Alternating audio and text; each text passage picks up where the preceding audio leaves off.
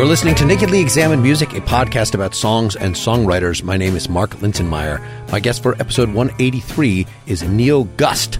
He is known as the longtime collaborator of the late Elliott Smith. They co-fronted a band called Heatmiser in Portland, Oregon, starting in 1993 through 2 albums and an EP. You're right now hearing Rest My Head Against the Wall from their last album, the major label debut, 1996's Mike City Sons. Now, even before this time, Elliott Smith was becoming famous as a solo artist doing acoustic stuff for films, and at some point got too busy, and so Neil then started another band called Number 2, and put out 2 albums with them in 1999 and 2002 before taking a long break until just this year, where Number 2 has reformed and put out a new album, First Love.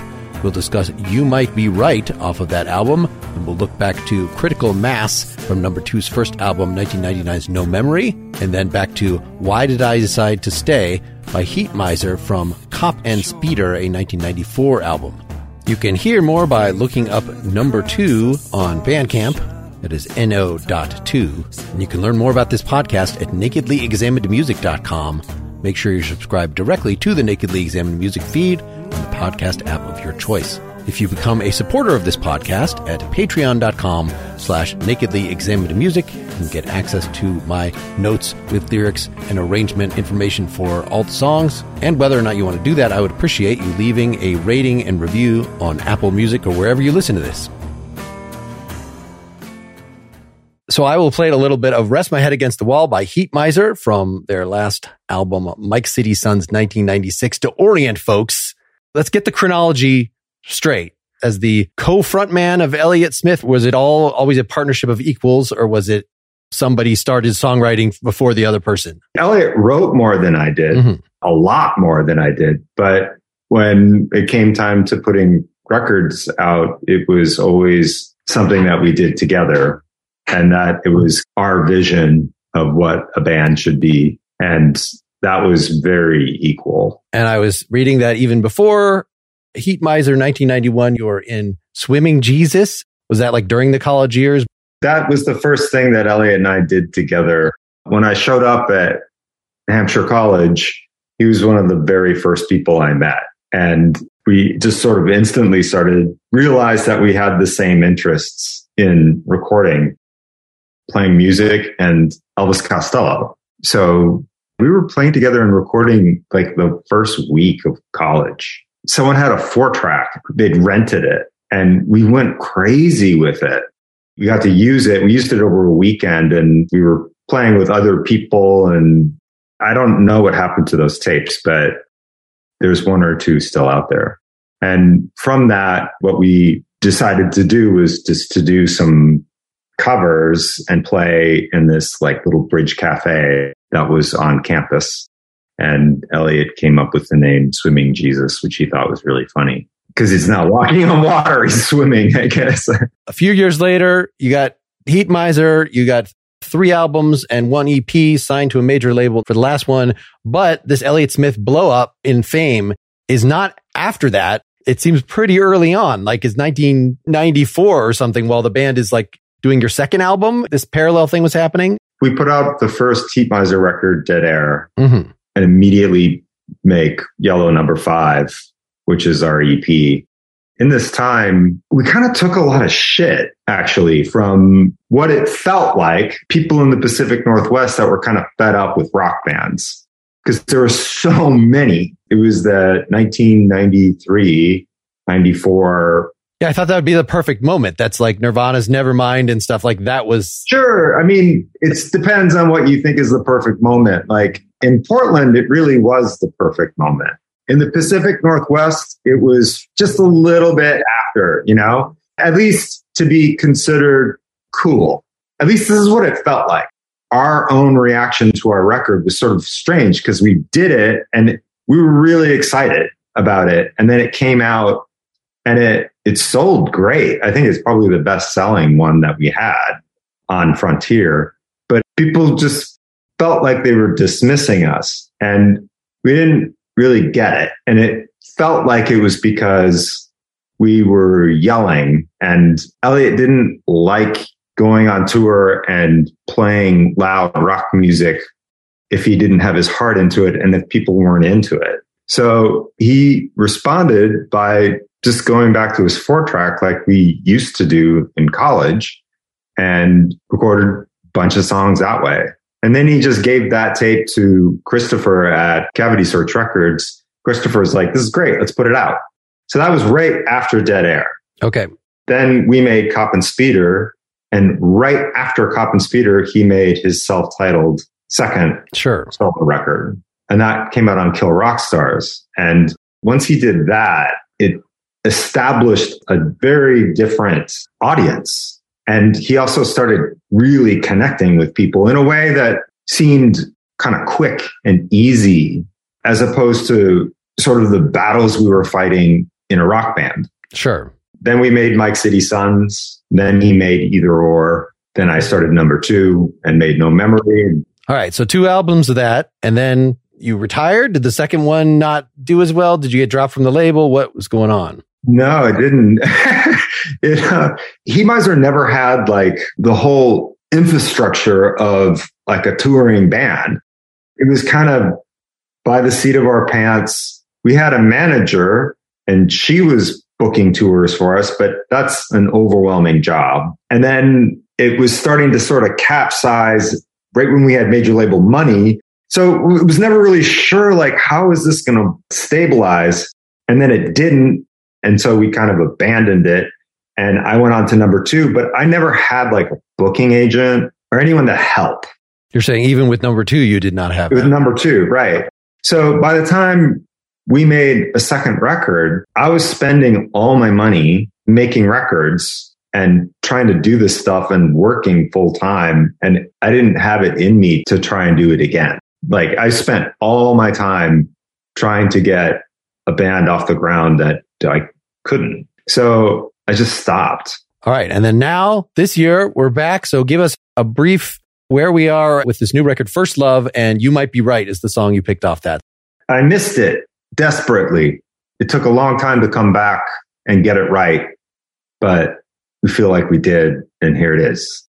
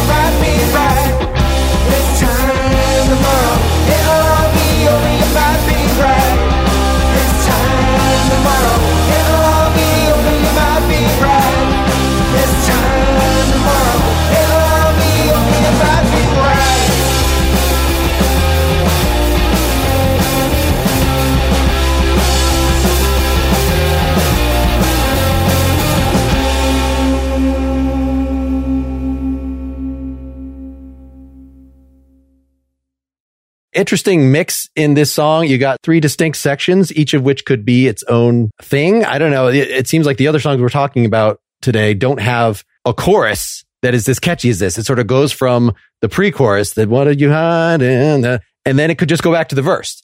You know, that's what some of the songs that you've done. But this one actually gets down with, is this why you picked this? This has the most catchy chorus. What was it about this song in particular? I love it that you say it's the most catchy one, because people that I talk to have really different opinions about these songs. And so, well, it's the one I listened to 6 times. So I don't, maybe that's why it's the most catchy. I picked it because I love it. And I think the band sounds great in it. And it was kind of our declaration of intent. It was the one we finished first. And so we put it out as a single just to see like what would happen at every stage in number 2 coming back. We didn't know if it was going to work. And so we got together, we rehearsed, it went great. So we got together, made a single, put it out. It went great. So let's make an album. And that's what we did.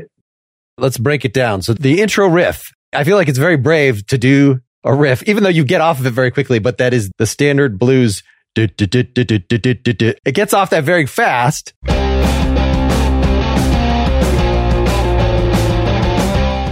Is that where the song started? Where did the song start in terms of putting it together? Like, was that the part that you thought of first, or was it the chorus, or? No, it's sort of the melodic version of the bar chord, what you're talking about, sort of blues thing with your pinky. So that's essentially the bass line that I'm playing with bar chords, but that's not the thing that came first. What came first was the melodic version of that chord progression that comes after it. Okay, so the pre-chorus, which is the most, are you a fan of Bob Mould? I had him on the show. Of course. Yes, this sounds the most like Sugar in his pop period.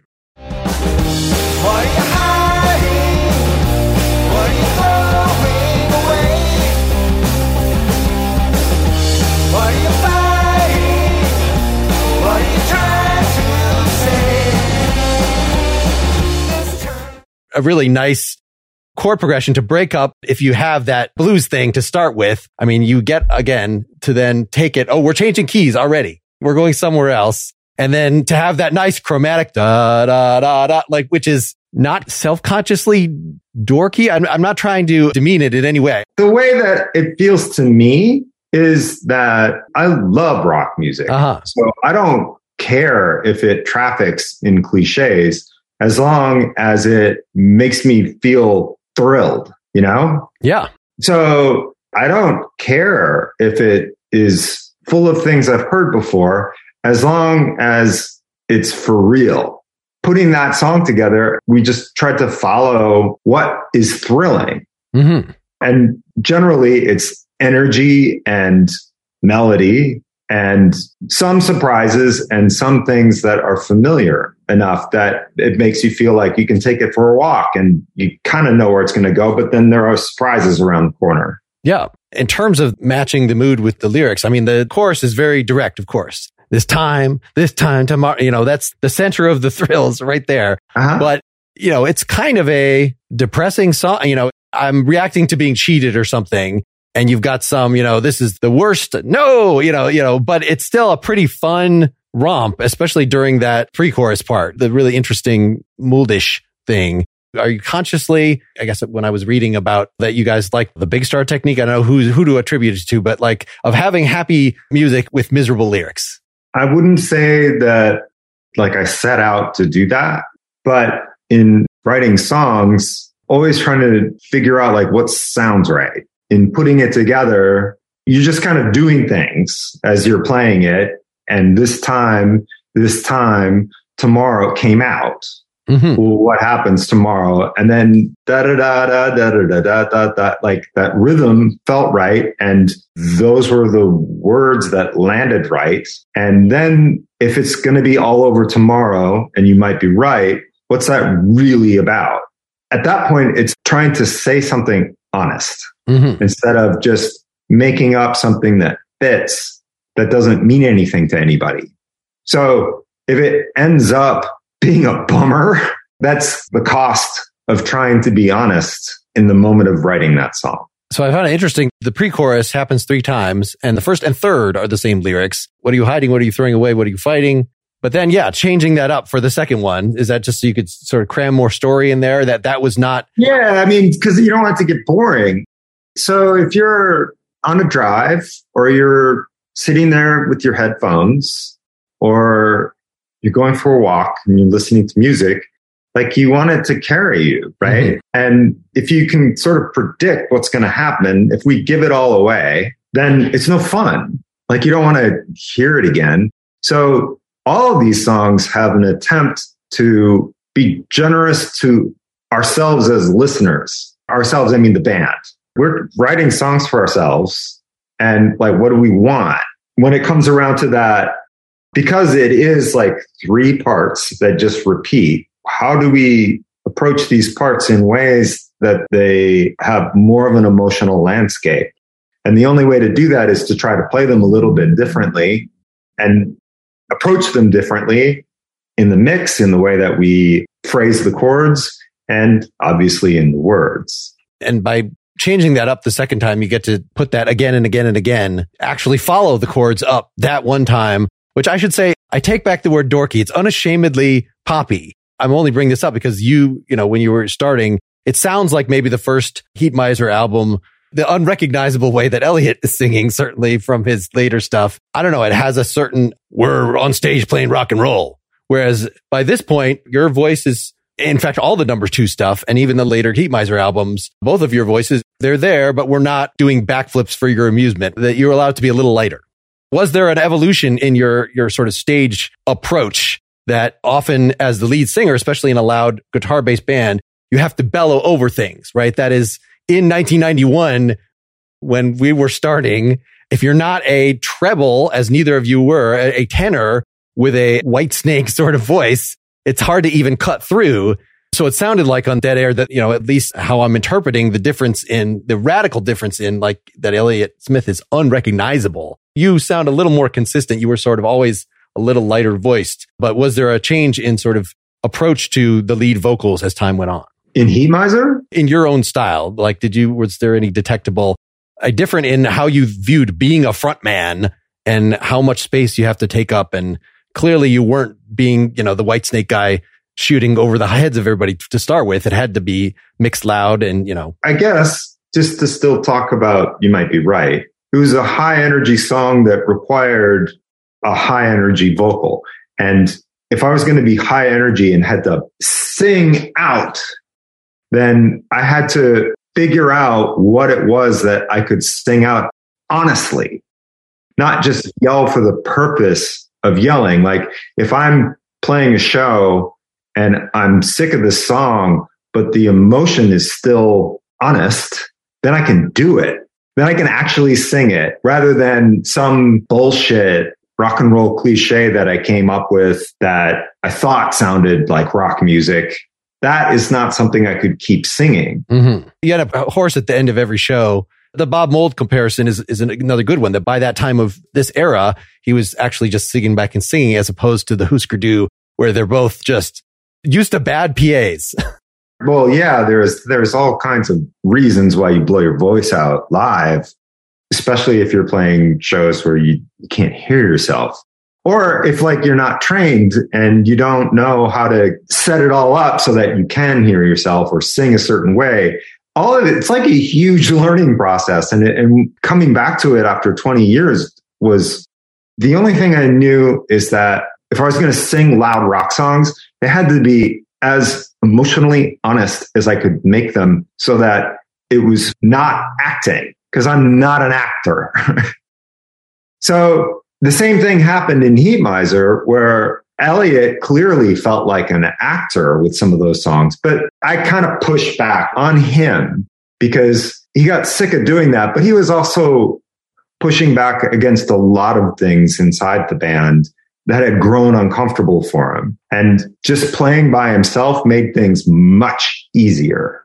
So we all kind of wanted to chill out. And that's why those records, like Cop and Speeder, is very different than Dead Air, and Mike City Sons is very different than Cop and Speeder. But we were all clearly like Elliot was evolving so fast and so good. He was always good, but those records are great. I love his solo records. And you could see that they were connecting with people. And so we bought into this idea that you could connect with people by chilling out a little bit. And also, he expanded the emotional spectrum of what songs could be in a rock band for us in the most immediate sense. He'd bring the songs and we'd play them and they sounded awesome. So I'm kind of going way off your question. The questions are just an excuse to get you talking. The vocal sound itself, are you double tracking? I normally double track because I like it. It sounds very 70s and kind of glam to me. I think if you're doing like heaps of vibrato or something, Elvis Costello double tracked would sound weird. But, you know, your vocal style is straight ahead enough. Right. I'm also not that great of a singer. So if you double track it, it helps. You can set it in the mix better. You know, like it turns it into a shape that's easier to place in the picture, the sonic picture. It just makes things easier to hear. So how much thought went into the guitar tone then to not overshadow that? It's got to be distorted. It's a big rock song, but it's not, I guess, is the guitar also double tracked? Not always. Sometimes. I love playing guitar and I love the sound of guitars. And it was fun, just try lots of different things. So honestly, with guitar stuff, it was just about having fun. It always is. Even on all the Heatmiser records, on all the number 2 records, we just tried to have fun. Well, it sits nicely in the mix, and it's obviously very different than the sound of the early 90s, where you're lucky if you could hear the vocal. The vocal would sit back in the mix more, whereas this, you could listen to the whole thing. As older people that we are, you could listen to the whole thing at a fairly low volume if you want, or you could crank it up and it sounds good either way. You can still hear the vocal.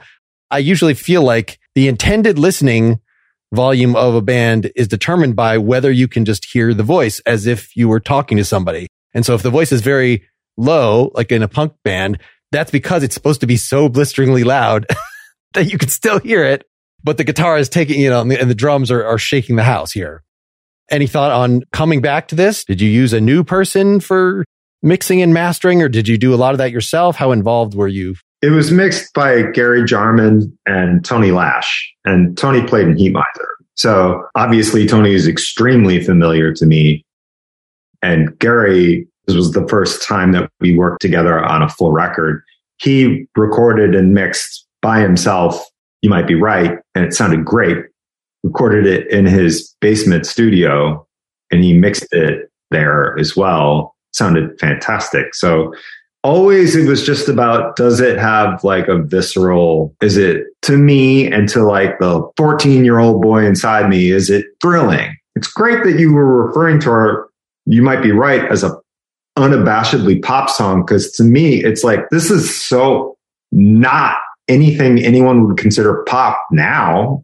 You know, it's, sure. It's really old fashioned. Power pop, let's say that. Yeah, it's old fashioned and it doesn't fucking care.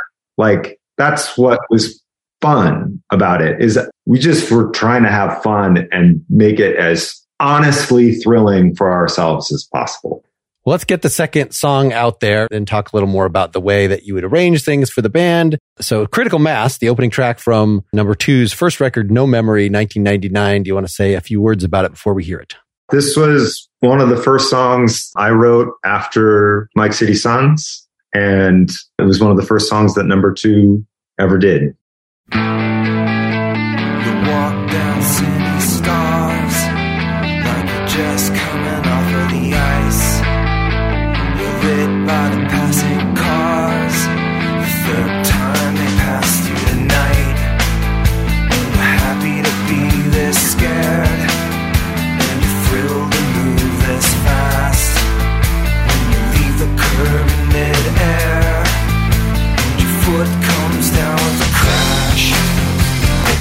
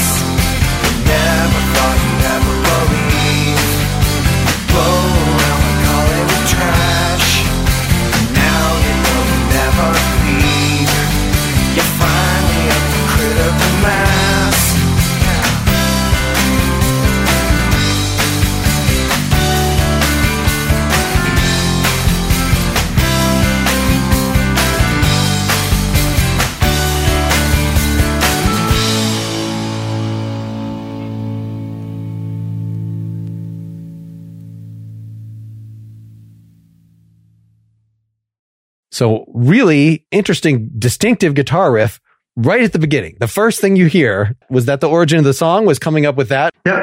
Written with the fingers. Was it written for this album or was that riff floating around? So it was unclear if Heat Miser was over or not. And I just kept working on songs. And Elliot showed up and was into recording some stuff. And we set up our home studio and he played drums on the demo of that and sang on it. And I think he played bass on it too.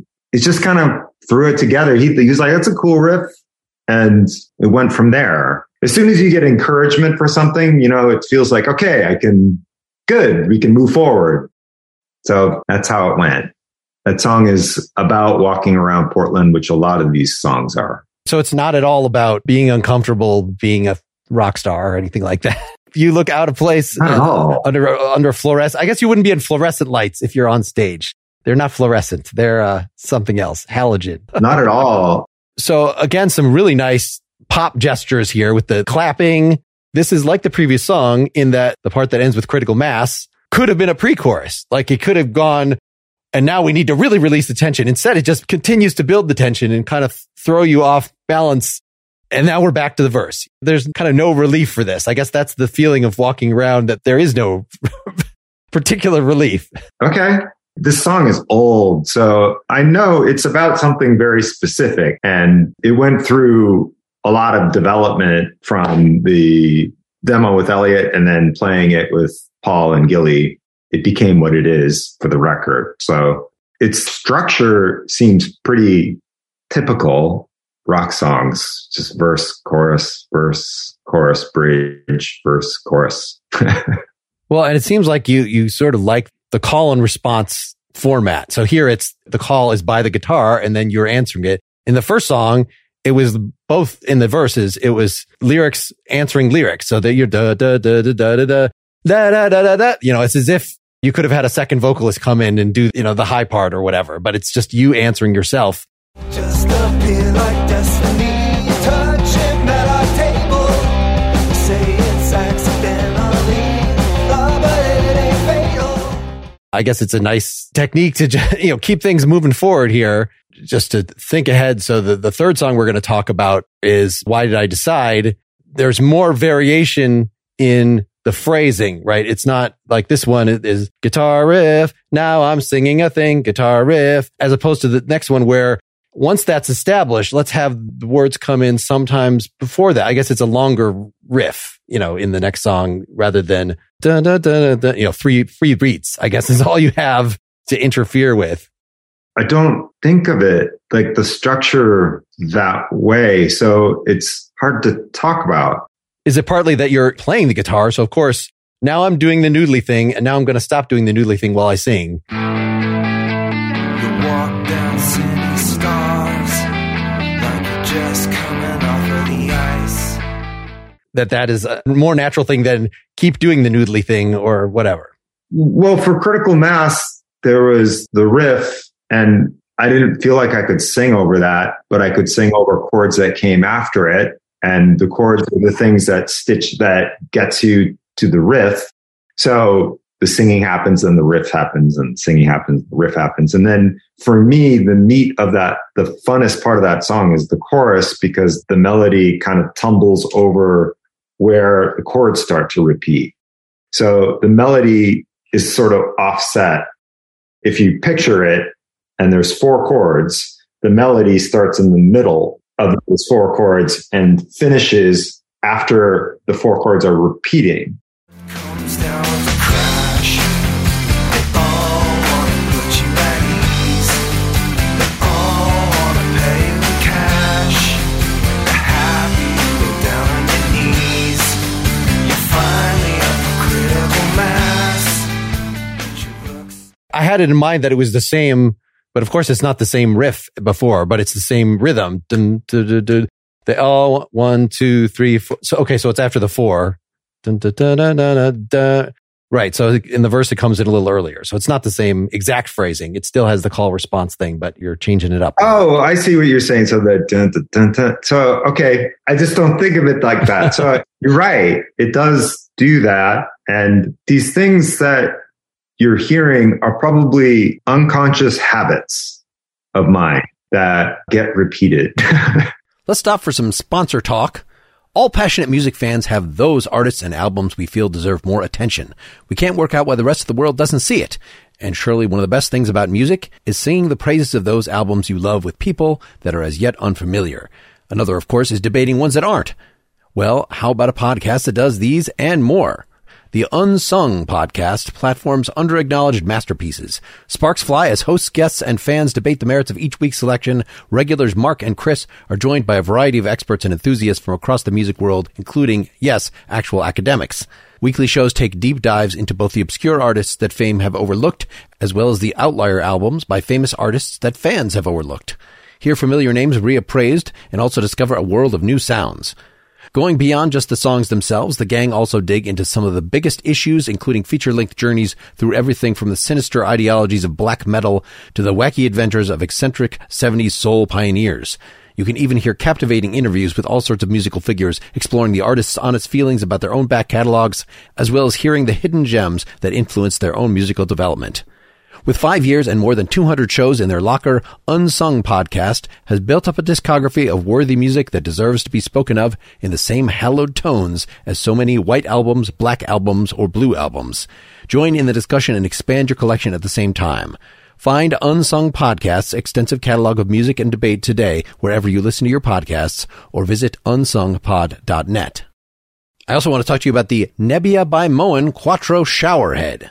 I've told you before about their background, these high-tech folks from Tesla, NASA, and Apple that are devoted to addressing the water shortage by creating the world's best high-pressure water-saving shower.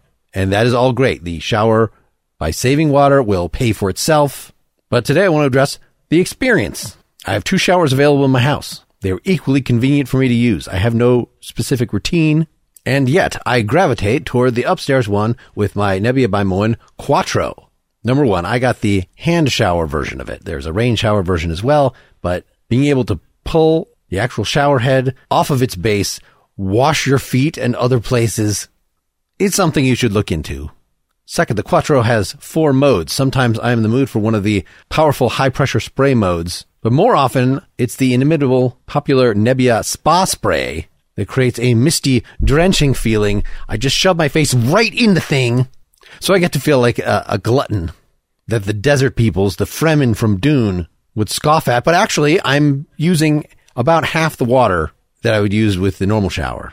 And I have to remind you that this was super easy to install. You just get a little wrench, you unscrew it, you screw it back in. It's about like changing a light bulb, with a wrench. So there's no chance that you're going to need a plumber or wreck your tile or anything like that. The Nebia by Moen Quattro starts at just $119 exclusively on Nebia.com. And Nebia gave us a special discount just for our community. Go to Nebia.com/NEM and use code NEM at checkout to get 10% off all Nebia products. Again, that's Nebia.com/NEM. That's NEBIA.com/NEM to check out what they have to offer and save 10% with the code NEM. Let's talk about the rest of the arrangement. So the backing vocals in both of these, they're pretty fun, especially and you might be right, where you choose to throw in the harmony. Is that just sort of a band decision? That's Gilly's decision. Like, she had free reign to do whatever she wanted. So she just worked something out. Usually you just try a bunch of things and see what sticks, and luckily we were working with our producer, Joanna Bolmy, who's really good at feeling when it's right and feeling when it's not. She's another set of really trustworthy ears and can help us edit the different things that we try. I mean, was this worked up live so that, Gilly had one part, whereas on the recording, okay, so this was just put together for the record? No, this is like the second time we played in 20 years. I brought this song in and we were going to record it, and here it is, make up something to do. So she had demos to work with and then time in practice. But then when it came time to doing it, recording it, a lot of it was kind of figured out then. It sounds like you're kind of a hands-off arranger in terms of where the drum licks go, etc. It opens with a few, and then it has this much more hyperactive drum riff that's super cool than anything else in the song. The time may pass Yeah, that's Elliot. He demoed that. He's not a drummer. So he just did something that he thought was cool and thought it sounded cool. And then Paul made it his own. Okay. So actually it might help in some ways. The way Paul plays it is cooler than what Elliot did. But it is an interesting way for the drums to come in that Elliot suggested with the demo. Yeah, because it could just be ka-chack, boom. You could just... Right. But instead, this jittery thing. Yeah, any thoughts about... There's no guitar solos to speak of. Are you ideologically opposed to those? Or not at all. I love guitar solos. It just happens to be... We just happen to have picked songs that... No, I'm not that great at them. And we don't play live enough that I have enough time to sort of develop them with people responding and seeing like what is working. On the new record, there's a few bits that are sort of like solos, but they're also just kind of like riffs. I don't know. There are lots of songs that I love that just kind of go on and there's long soloing, and I think it's really cool. I'm not opposed to it at all. Yeah, these songs are, okay, you might be right, it's actually 328, but the last note I have is at 306, the guitar intro again, whereas Critical Mass is exactly 307 I have down. They're both as compact as they can be, that they both have a space where stuff kind of goes away. In Critical Mass, it's, the drums go away again, so they can come back in with that same riff. In the first song, it's go to drums and bass to play that a little before. That is the substitute for, we're not going to have a break into a big guitar solo. Instead, we're going to break it down. We're going to make it quieter so that that's the thing that then we can come back and finish the song. That comes from loving songs by a lot of glam rock is sort of, and I mean 70s glam rock, not 80s. Sure. T-Rex. Yeah. T-Rex and Bowie and Sweet were all things that I really loved as a child. So I don't know why there isn't more. I wish there were more guitar solos, and I wish they were amazing. There's guitar solos in the second number 2 record where we were trying to be a lot more expansive. Well, in this one, it wraps up by adding this. I had to listen a couple times, like a one-handed electric piano.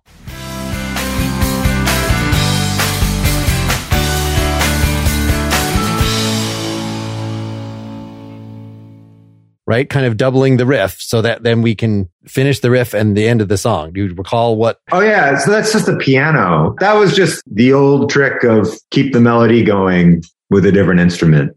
Yeah, layered over so we could just, wrap this up. That both of them end without a lot of to do, right? We just kind of holding the last note as opposed to like a trash can ending or some other, I guess it has not been as excessive energetically throughout with the giant guitar solo or anything to warrant a critical mass. How do you end them live? Do you just is that the same way? Do you just hit the note and... It ends just like it does on the record live. These decisions are sort of made intuitively and as quickly as possible. As soon as it feels right, then we can move on. So I don't know why we didn't do it differently. Well, it's nice to have endings like that. I don't know. I've had some records where I have like 3 different songs that are kind of the finale, and I just have to put them all at the end, that have some excessive instrumental thing or, some big ending and if you have more songs that end like this, then they can just be placed elsewhere in the record and they will flow nicely. They're not, now I have to recover. You can just go to the next song. There's a Prince song on Sign of the Times that's on the second album, and I can't remember what it's called, but it changes. It goes to halftime and he just goes to the ride and it just kind of cruises. Mm-hmm. And he's just soloing. And it's one of my favorite things on that record. It's just amazing.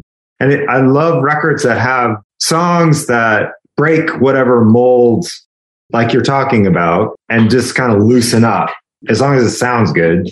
Well, let's get the third song out there. Why Did I Decide to Stay? From the middle record by Heatmiser, Coppenspeeder, 1994. This sounds sort of the most of its time. Not that I'm saying you were trying to imitate. This is before Marcy's Playground, which is the song that made me think of the Sex and Candy song. But it has the Nirvana, in that it's sort of a low-stated vocal. And then it gets, not the loud, soft thing, but it gets going. Any thoughts of where you were at this point, 1994?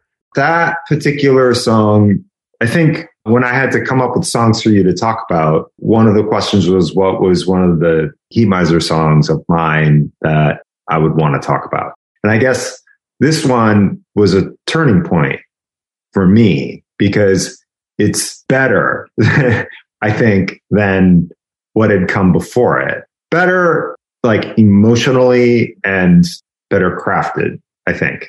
Which isn't to say that I don't like those rock songs that came before. But it was a turning point for me in Heat Miser where I felt like, oh, they should start to sound more crafted like this. They should be more honest like this.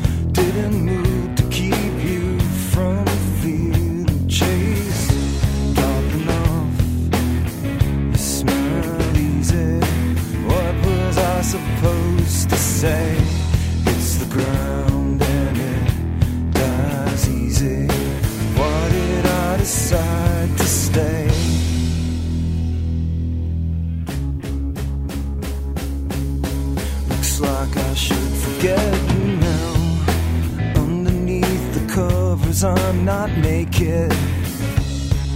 Maybe you were never next to me. There's all recorded history. Start tomorrow morning. Did you forget? Or were your kisses my final warning? Popping off, you smile easy. What was I supposed to say? It's the ground and it dies easy. Why did I decide to stay?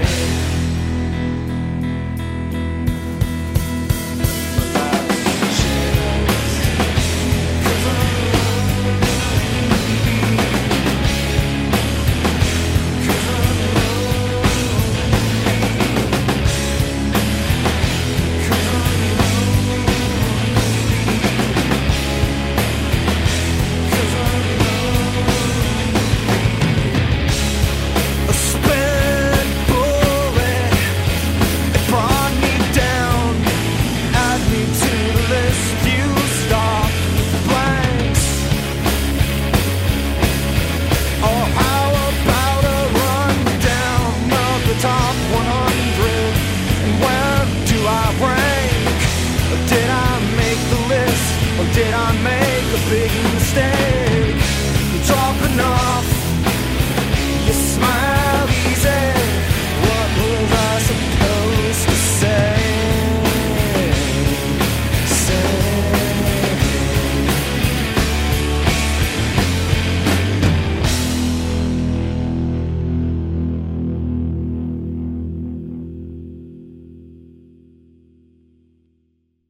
I was comparing this to Critical Mass in that it has a guitar thing that then you answer, but the guitar thing is a lot longer. It's this just dun, dun, dun, dun, dun, dun. You know, we can go on like a full 2 measures sometimes, or sometimes it's just a couple beats because now we're actually in the chorus. You thought we were still doing that. It's a really cool manic effect. It's the chord that I think there's an Elvis Costello song called I Want You. Oh, yeah. That's one of my favorites of his. Yeah. And it starts off with a C sharp minor. Down. And that's the chord. So I was playing that chord and I'd gotten a tremolo pedal and I was getting into the sound of that chord with the tremolo pedal and the song walked out from there. It was a long time ago. I don't remember writing it. But we can be a co-listener with me then. That's sort of how I feel like, you know, we don't understand what we do. We just write stuff and.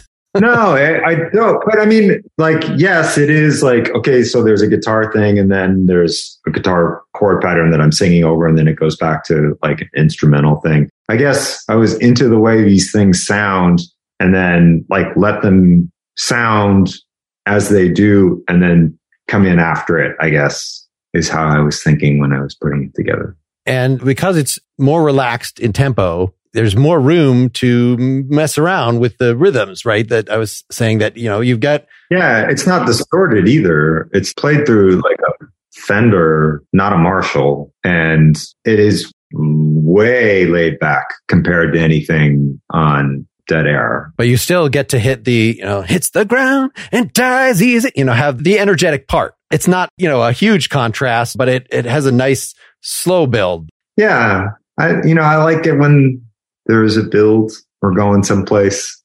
Well, and then we get to this bridge.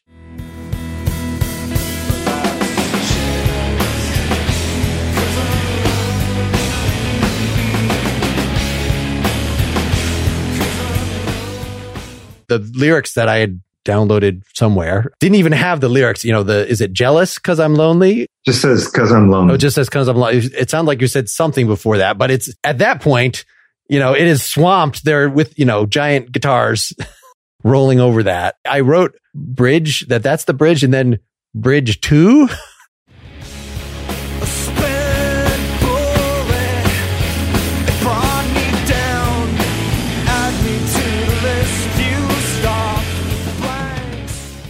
It's sort of another bridge. That's a verse. Okay. So it's just the verse, the late verse that we've changed the textures louder. And I think you might be, I don't remember if you... And more desperate.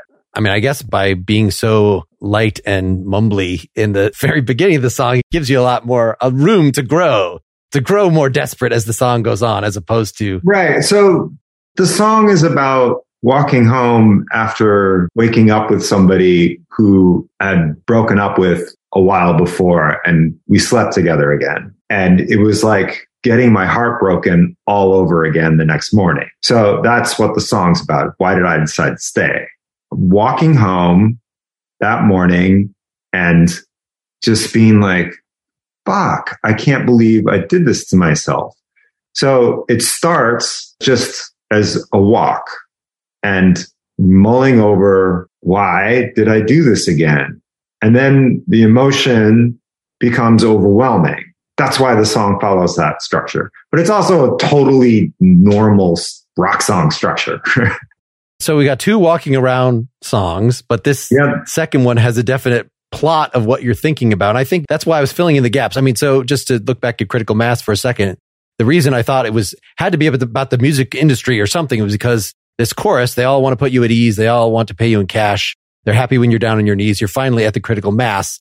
There's nothing about walking around specifically in that. It's more what you're thinking around. Walk down Sandy Stars. Right. So it starts off, I walk down Sandy Stars, and Sandy Boulevard was this particular street in Portland where it was super sketchy. It was really sketchy, and you could cruise like married men in their cars and get picked up if you were gay.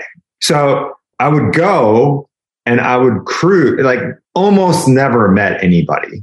But this was a time in my life when I was very lonely and I was trying to connect with other people, but I was doing it in this awkward way of wearing headphones at night, walking on the street. Like, how are you supposed to connect with anybody? I didn't know that. I mean, that's kind of the problem with being, if you're in the closet for a long time, you don't have any practice dating people or navigating how to start, how to meet people or date in a normal way. So I was just trying to figure it out by myself by walking down the street. And so that song, Critical Mass, is about walking along Sandy, feeling this excitement to get downtown, where I was going to go to gay bars and hopefully talk to people and meet them. So I'm walking down Sandy and the cars are passing me. And I'm realizing that this is kind of hopeless. Like, the kind of person that I'm going to meet on Sandy Boulevard isn't the person. It's not a long-term relationship prospect. Really need. So that's what it's about. critical mass is like when I'm finally not scared anymore. Okay. It's perfectly fine to not know that this is what I meant, because I was also kind of trying to hide it at the same time. You know? I was wondering if at this time that even though you're doing, very honest lyrics, but they don't have to be obvious what it means. Well, I'm not right. I didn't want to give a report of why I was so miserable all the time, but actually that's essentially what I was doing. Well, there's a song after this called Here's Why I'm So Miserable All the Time. So no. Right. So turning back to Why Did I Decide? So this is again a pretty miserable song, and unlike the first song that we talked about, does not hide it in a nice little pop format. It's got the grunge rock thing going. I don't know, is this a live favorite of yours in terms of being able to really pull that out? Is it? We made a video of it, and it was the first single off that record, and the video's great. It's got our friend Mark Swanson dancing in it. He's an artist, but he was also a club kid in his late teenage years, in his early 20s. And he was a great dancer. And we filmed him around Portland just dancing up against the sky in slow motion. We didn't, the directors of the video did. And it just had this sort of beautiful, melancholy motion that fit the spirit of the song. And I still think it's just lovely. So that's why I picked the song to talk to you about it. Any thoughts about the difference in terms of arranging this for the two guitars, bass, and drums? How this differed in this situation from number two? Was there a lot more haggling in Heat Miser over exactly when the second guitar is going to come in and how everything's going to connect, as opposed to number two, where it sounds like it's more, here's the song, play along? Yeah, we kind of had the ideas.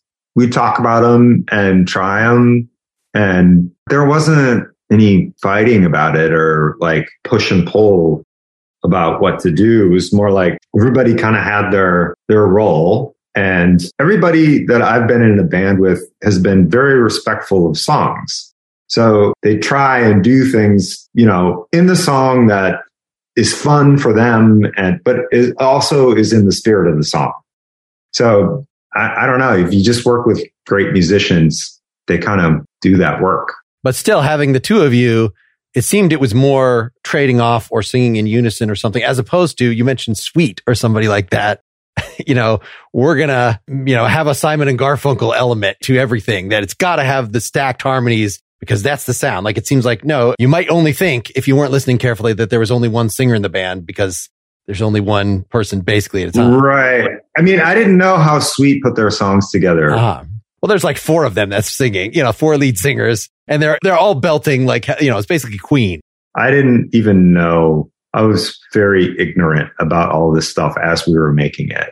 We all were. Like, we just kind of figured it out doing it. I feel like I'm disappointing you with these answers. Okay. No, this is great. I'm looking at the clock. Let's introduce the last song, another one from the new album, I'm on a Mission, one of the singles here.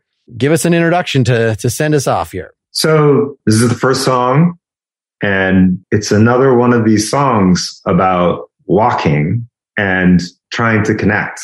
All the songs are very similar.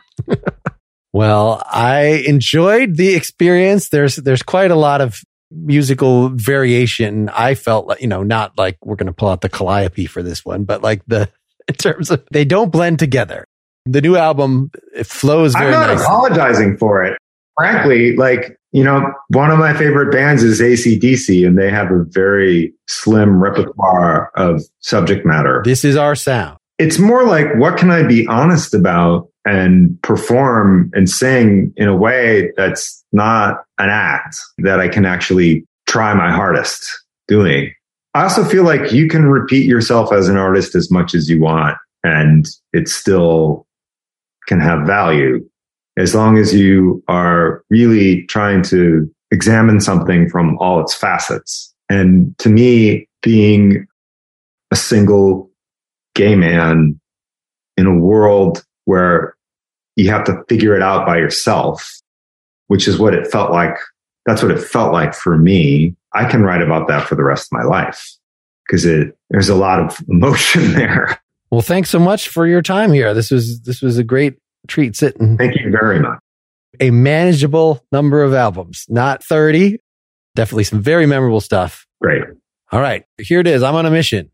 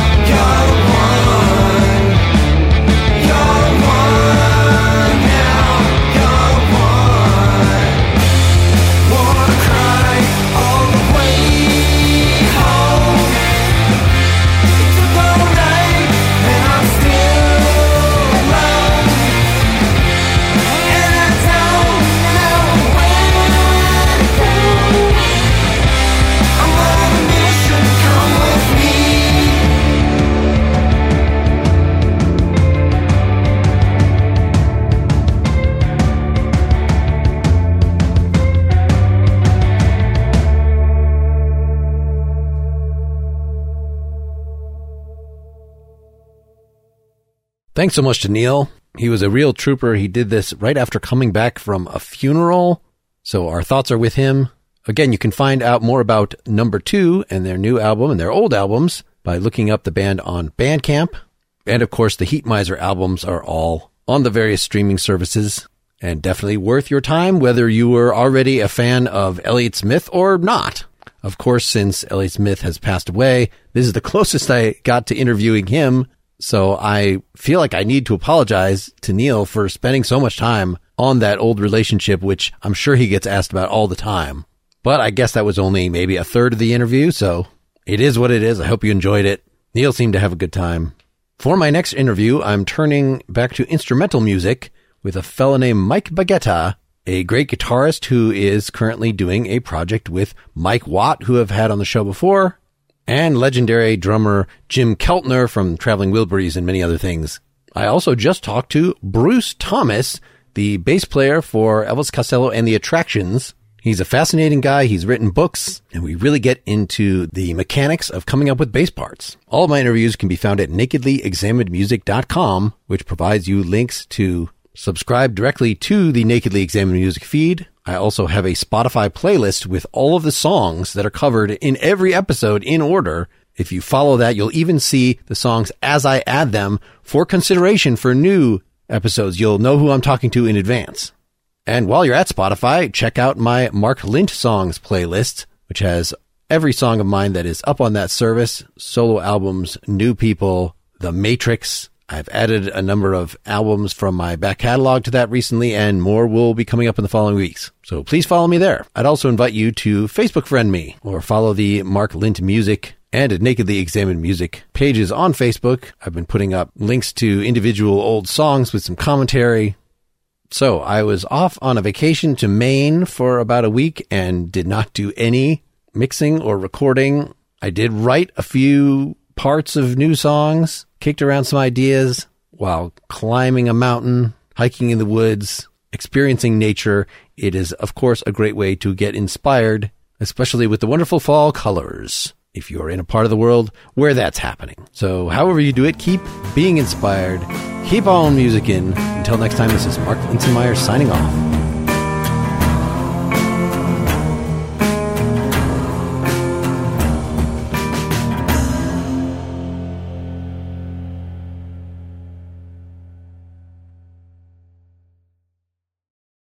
What's spring like in Park City, Utah? Imagine waking up on a bluebird day to ski the greatest snow on Earth at 2 world-class resorts, Park City Mountain and Deer Valley. Exploring miles of wide-open spaces by snowshoe or cross-country skis. Wandering our historic Main Street with its après ski scene and award-winning restaurants. When you love it like we love it, Park City, Utah will always be winter's favorite town. Join the experience at visitparkcity.com.